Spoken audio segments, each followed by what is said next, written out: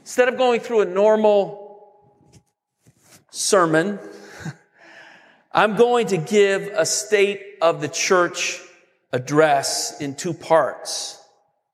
I've been away for the last 5 weeks in a planned time of reading, prayer, and reflection in order to seek God about how to best move New Life forward in the vision that God has given this church. As I get started today, first of all, I want to thank the elders and thank the church for allowing me to take this time away from my normal pastoral duties. Maybe we could turn it down just a little bit with the sound, but just thank God for allowing me to step away from those normal duties.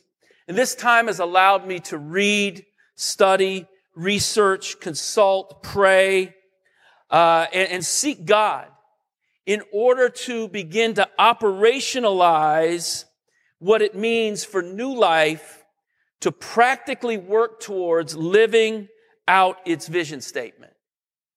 Without this time away from my normal duties, I would not have been able to do those things. So I thank you so much for this good gift. Specifically, I've been able to read extensively, to pray fervently, and to consult with many leaders, both here, locally, and nationally, that have a great deal of experience in the area of developing multicultural churches. This time away has been difficult at times. It has been a time of wrestling. It has been sobering at times. But at the same time, it has confirmed the calling that God has on my life to work towards the vision that God gave New Life Philly before I ever got here. I am so grateful to everyone that has been praying over these last few weeks in my absence. So let me get into this. Brothers and sisters, we live in a messed up world. Somebody should say amen to that. Okay, I hear that. We live in a messed up world.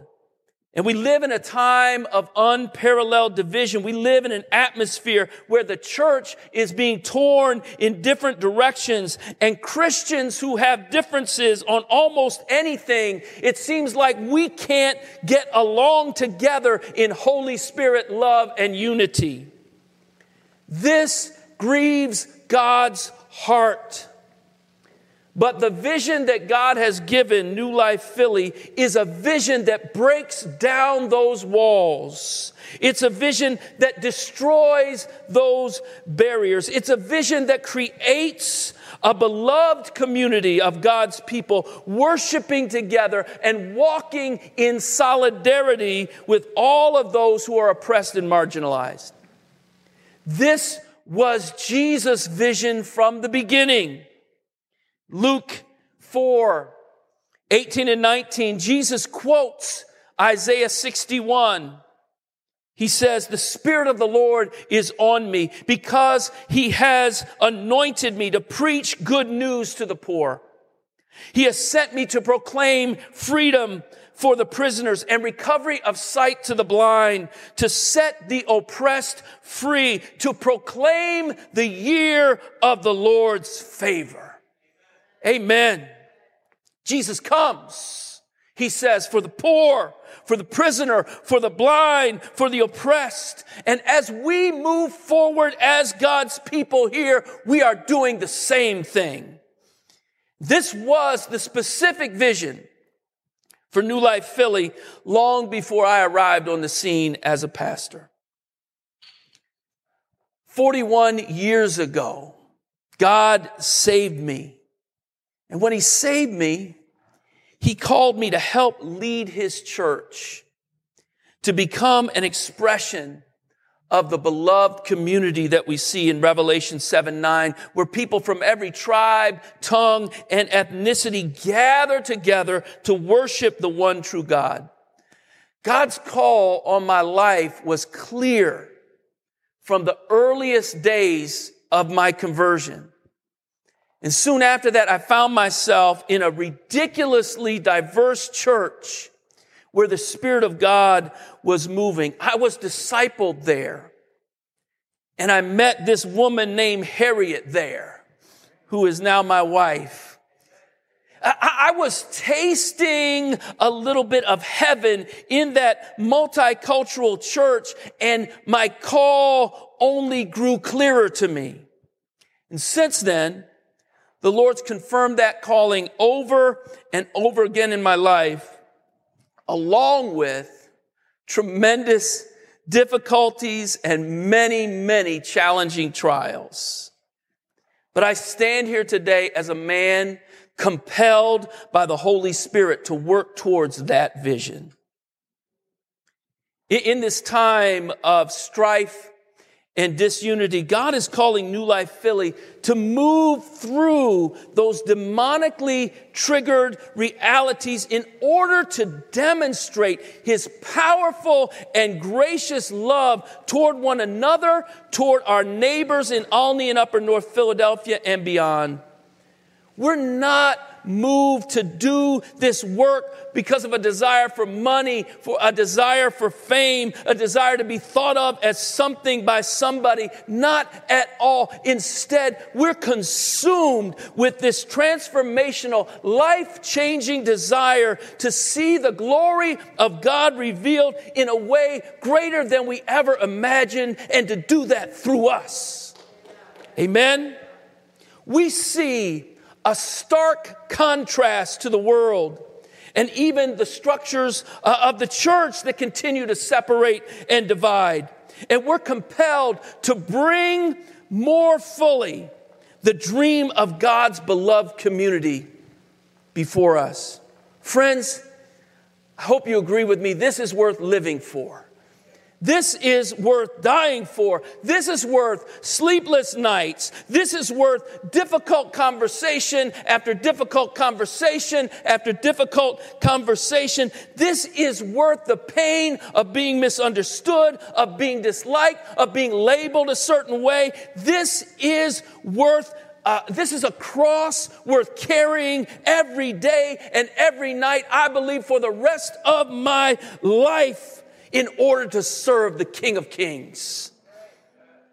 My sisters and my brothers, I hope and pray, and I know that God has already stirred up many of your hearts with this very same passion.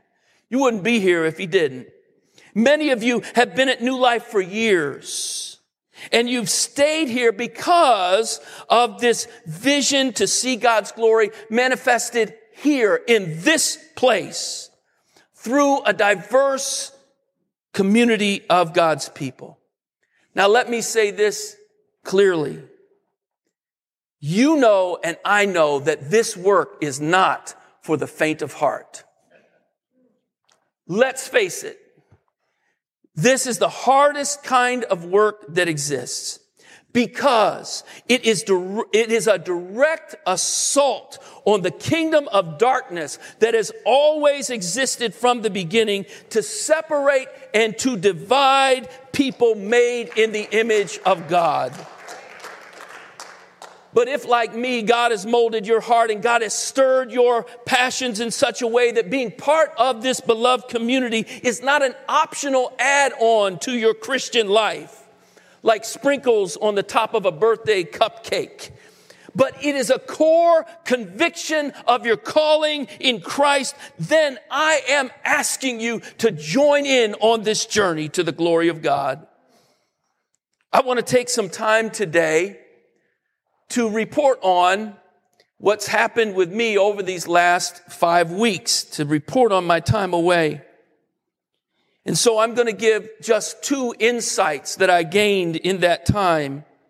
And each of these insights I'm going to talk about confirms to me that although this is a very difficult time, even what can feel like a divisive time at New Life, I believe we are exactly where we need to be in order to more fully manifest what it means to be God's beloved community. Let me be clear about this before I go on. We can't be the beloved community to anyone out there if we are not first loving each other right here and right now. Amen? God is not calling us to a phantom church that doesn't exist yet. He's calling us to love one another deeply now and so prove to be his disciples. So with that, let me talk about these two takeaways. Takeaway number one, most diverse churches are monocultural. First of all, I want to highlight that although there are a growing number of diverse churches, all of the research shows that almost all of these churches tend to be dominated by one culture. In their book, United by Faith, 4 Christian sociologists did a 3-year study on churches all over the country that are considered to be racially and ethnically diverse. They make a strong case that the ideal congregation should be a truly integrated congregation where minority members are not asked to assimilate into dominant culture. This is what they concluded. They say, it is our belief that a truly multicultural congregation requires a transformation of congregational culture. It's no longer the old culture with certain accommodations made for members of different races, and it's no longer a mosaic of elements of separate and distinct cultures. Rather, the integrated multi-racial congregation has developed a hybrid of the distinct cultures that have joined together in one church. Elements of different racial cultures are not incorporated to appease diverse constituencies. Rather, the new hybrid culture is an expression of the congregation's unified collective identity. They say we're hard-pressed to cite definitive examples of such congregations from our study. I want you to think about that last statement.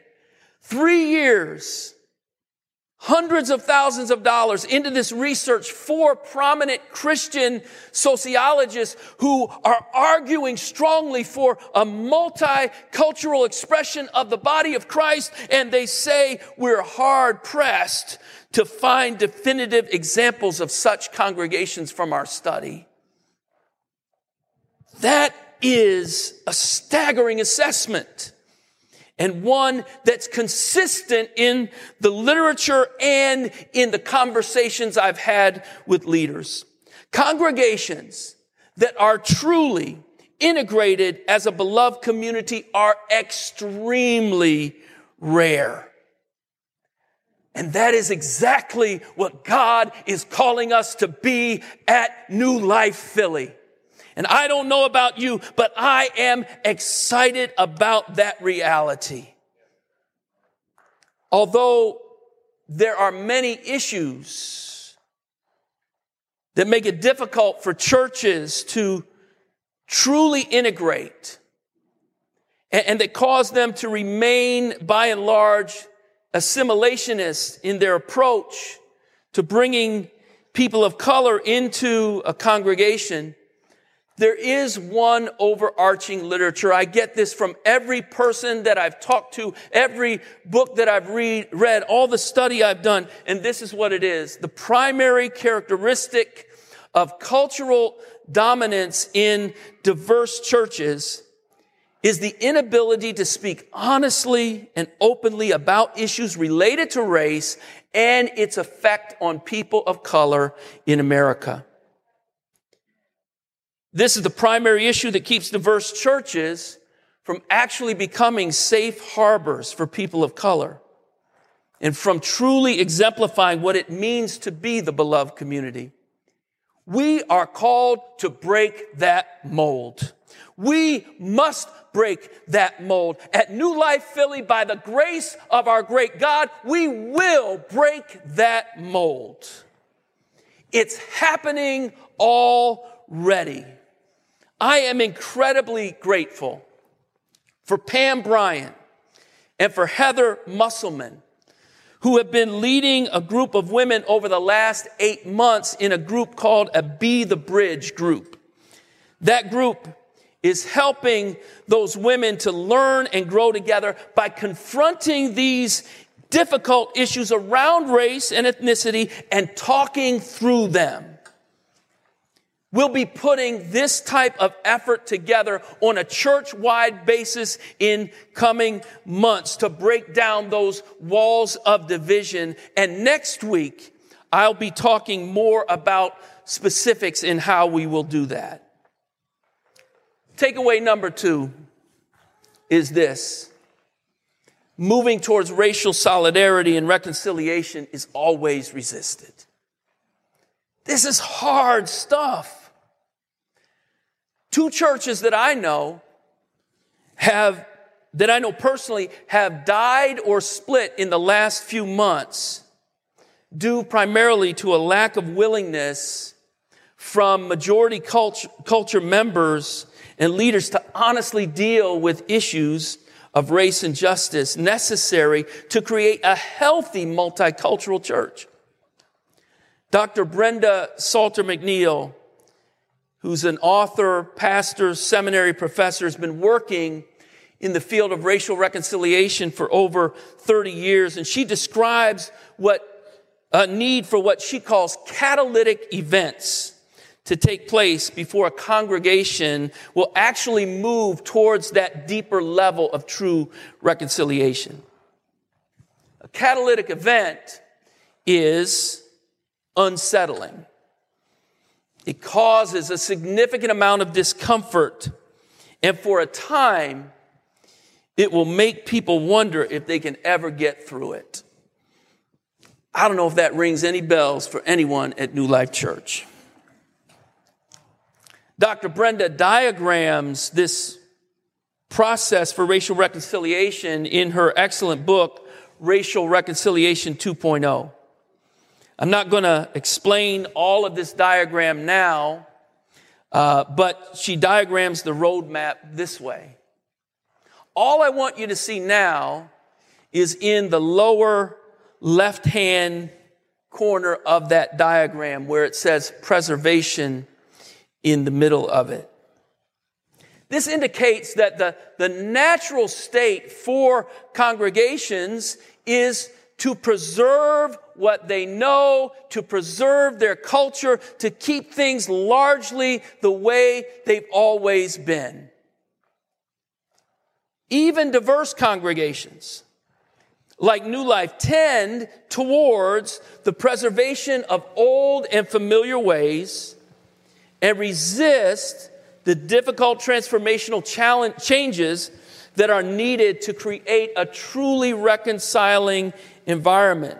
Now, that should not surprise any one of us here or anyone watching this at home, because we are human beings and human beings don't like change.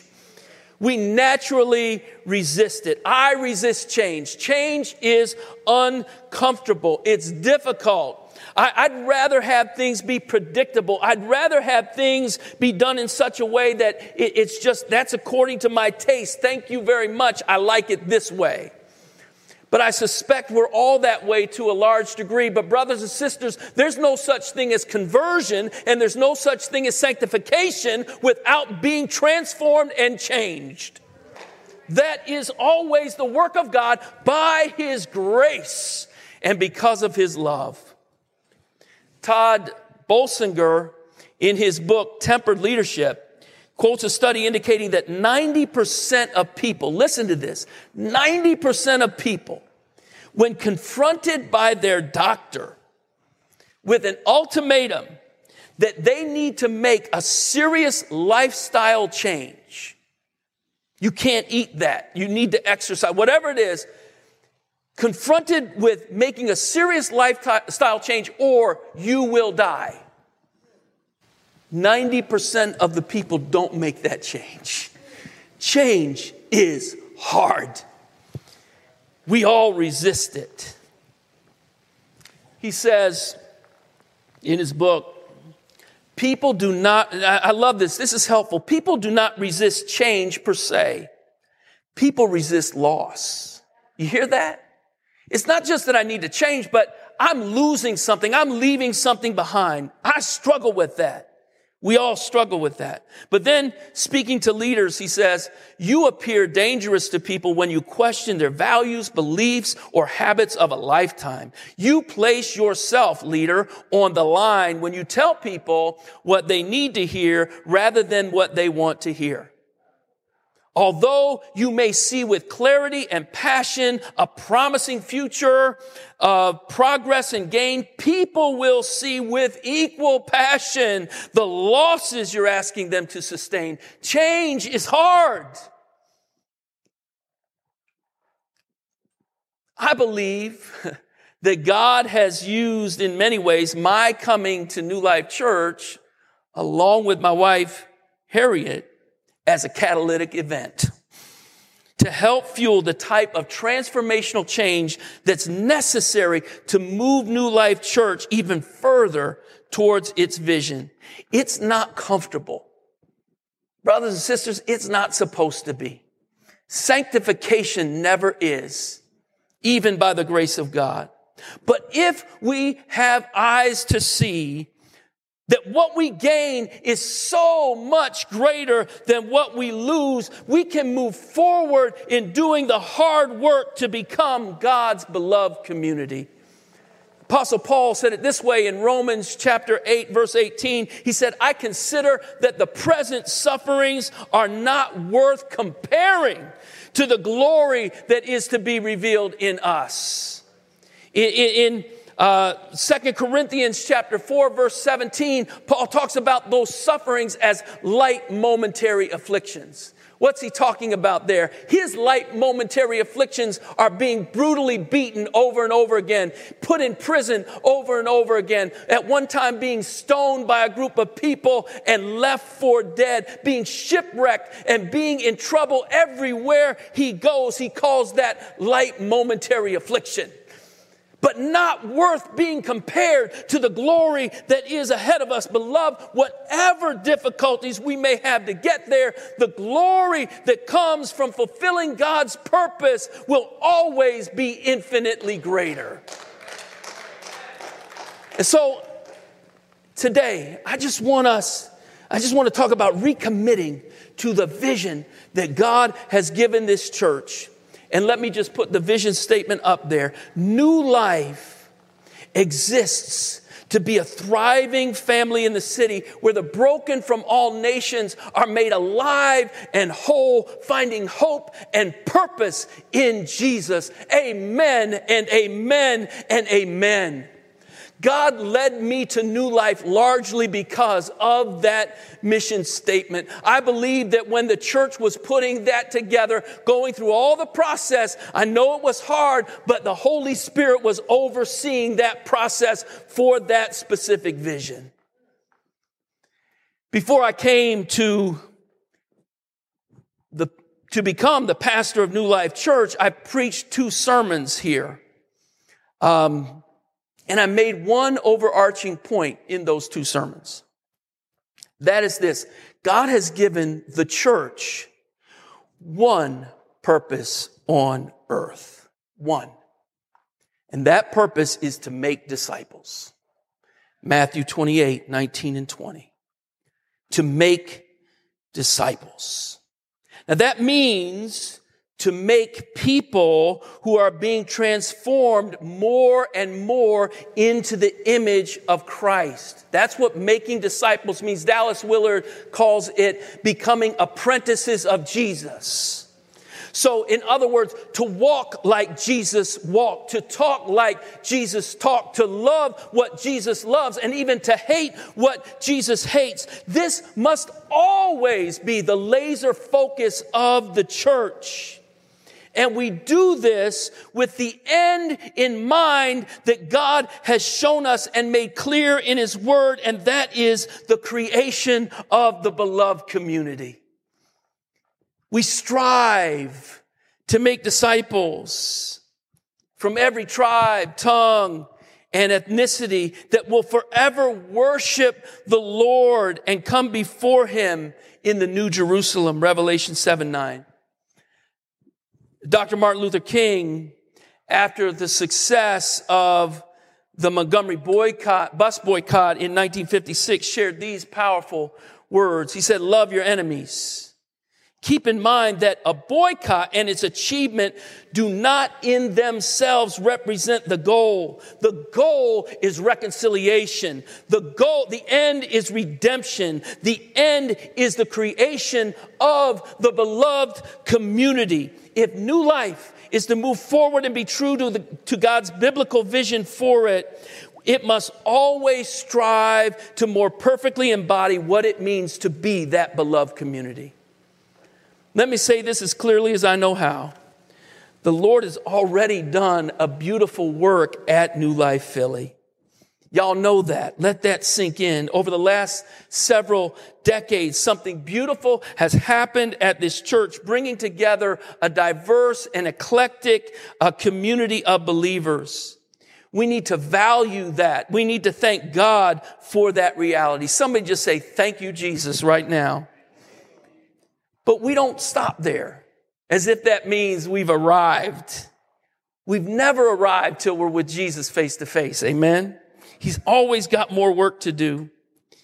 We have a great deal of intentional work to do if we're going to live out that vision statement and become that truly integrated multicultural community. New Life is strategically located in one of the most diverse places in America.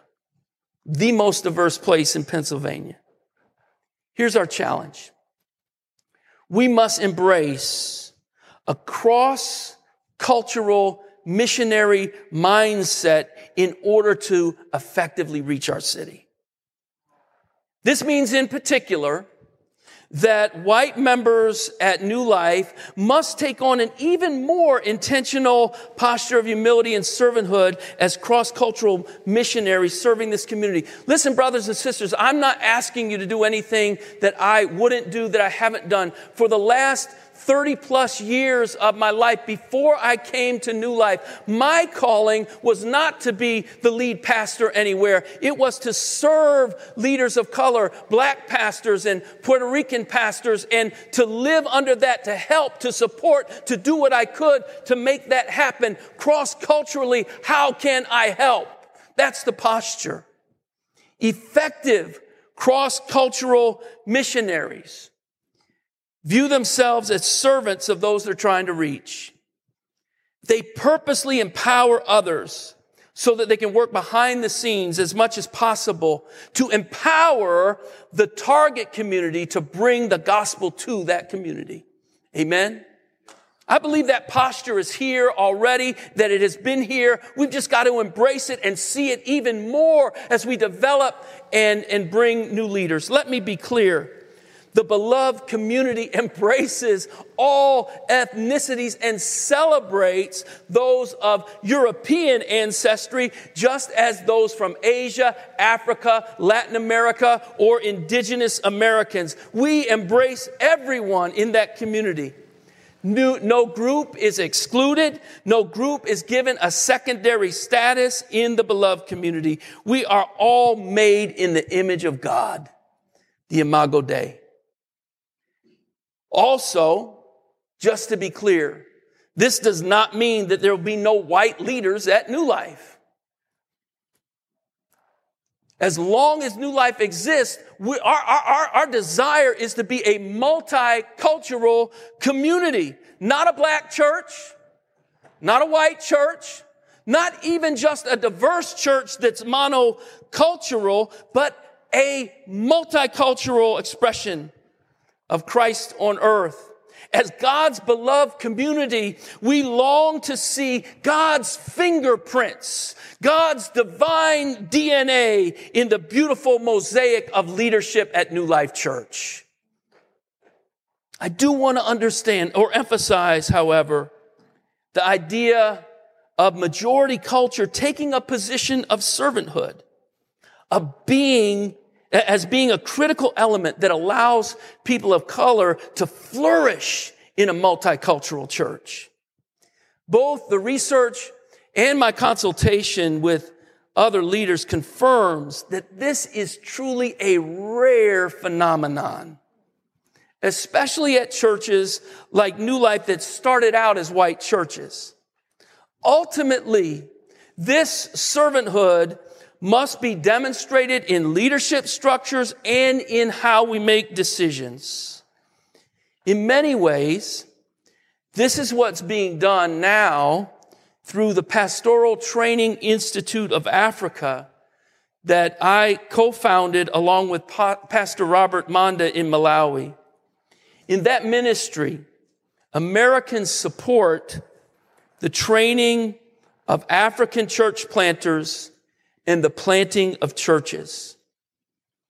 Americans do not lead or direct the on-the-ground efforts of what's happening. Over 95% of the teaching is done by indigenous Africans who know the context, know the challenges, and know the resources that are available to them better than any American missionary will ever know.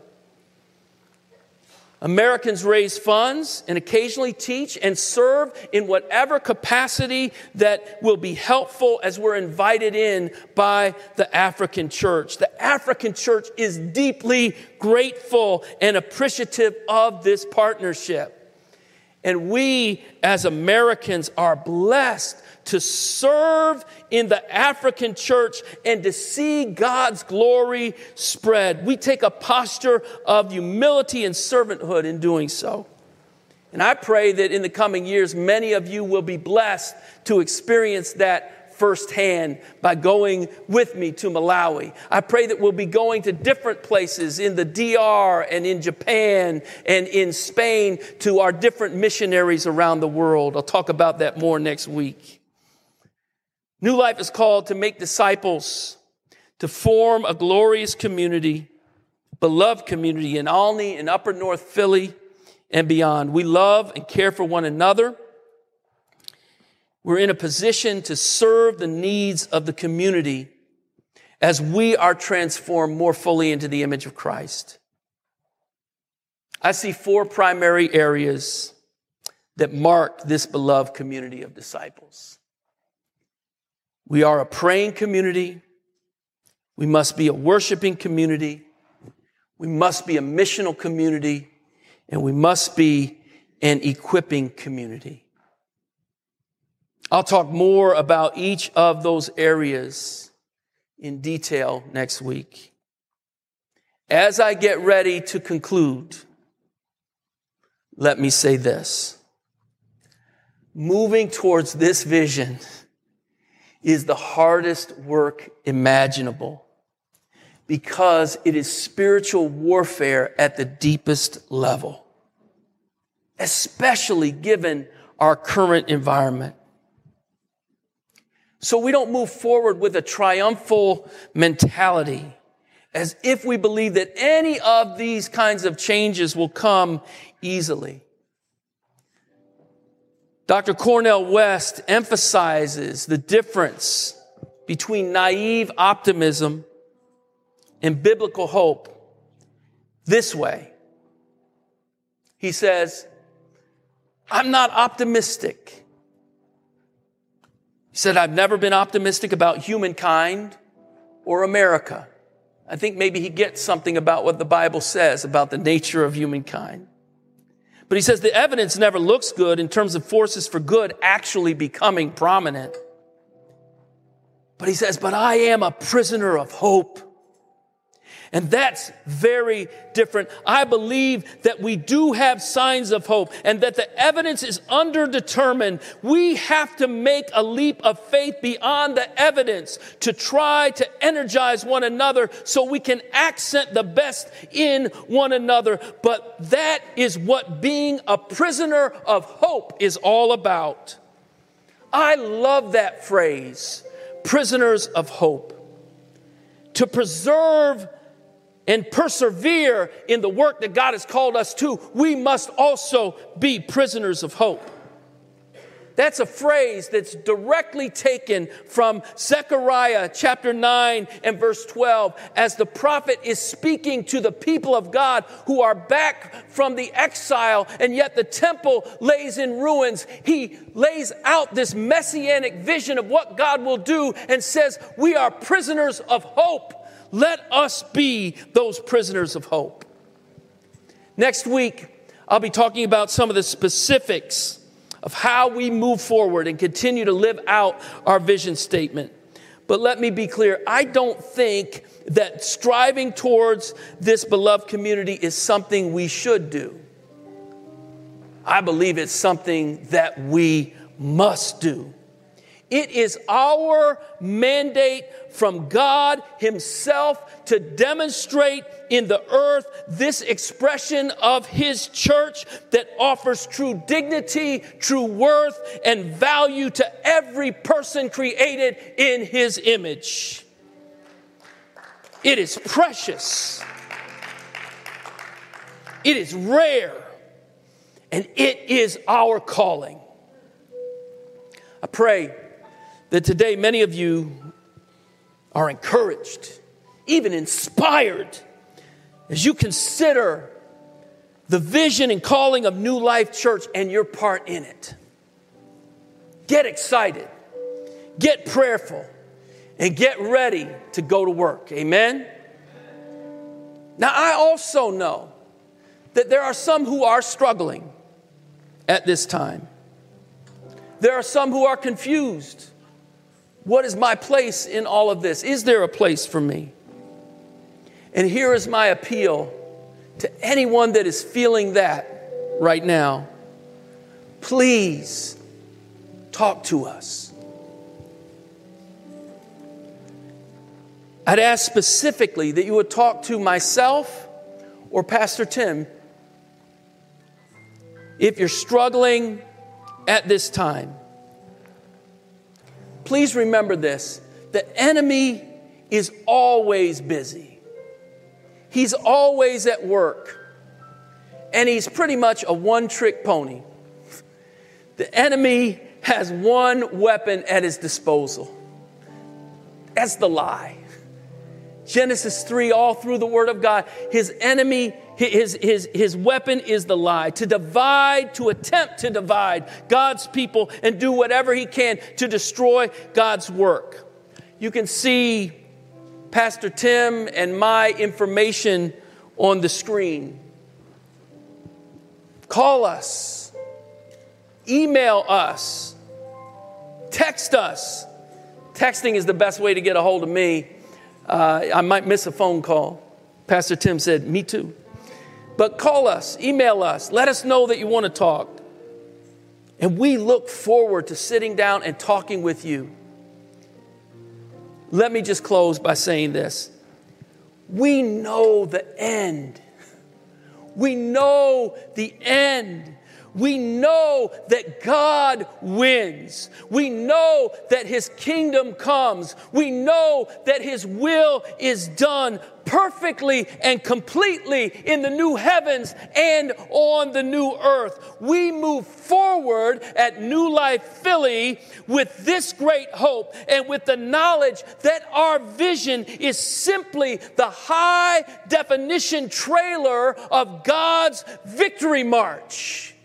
He wants us and enables us to see it, to taste it, and to demonstrate it to a dying world all around us for the glory of His name. Next week, we'll give a lot of details on different pieces. But for right now, I'd like us to just stand together for a moment. If you're here, you might want to do that at home or not. And I just want us to take just a minute to just give God glory, to give God thanks for the vision that He's given us at New Life Philly. Let's just take time to praise His name. Hallelujah. Glory to your name, Lord. Bless your name, Lord. We thank you, Jesus. Hallelujah. Our God is good. Our God is good.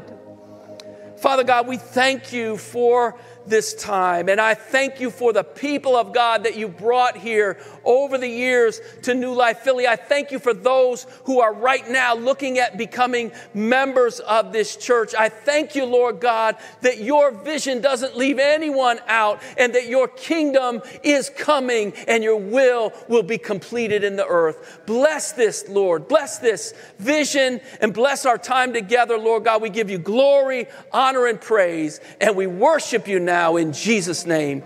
Amen, amen, amen.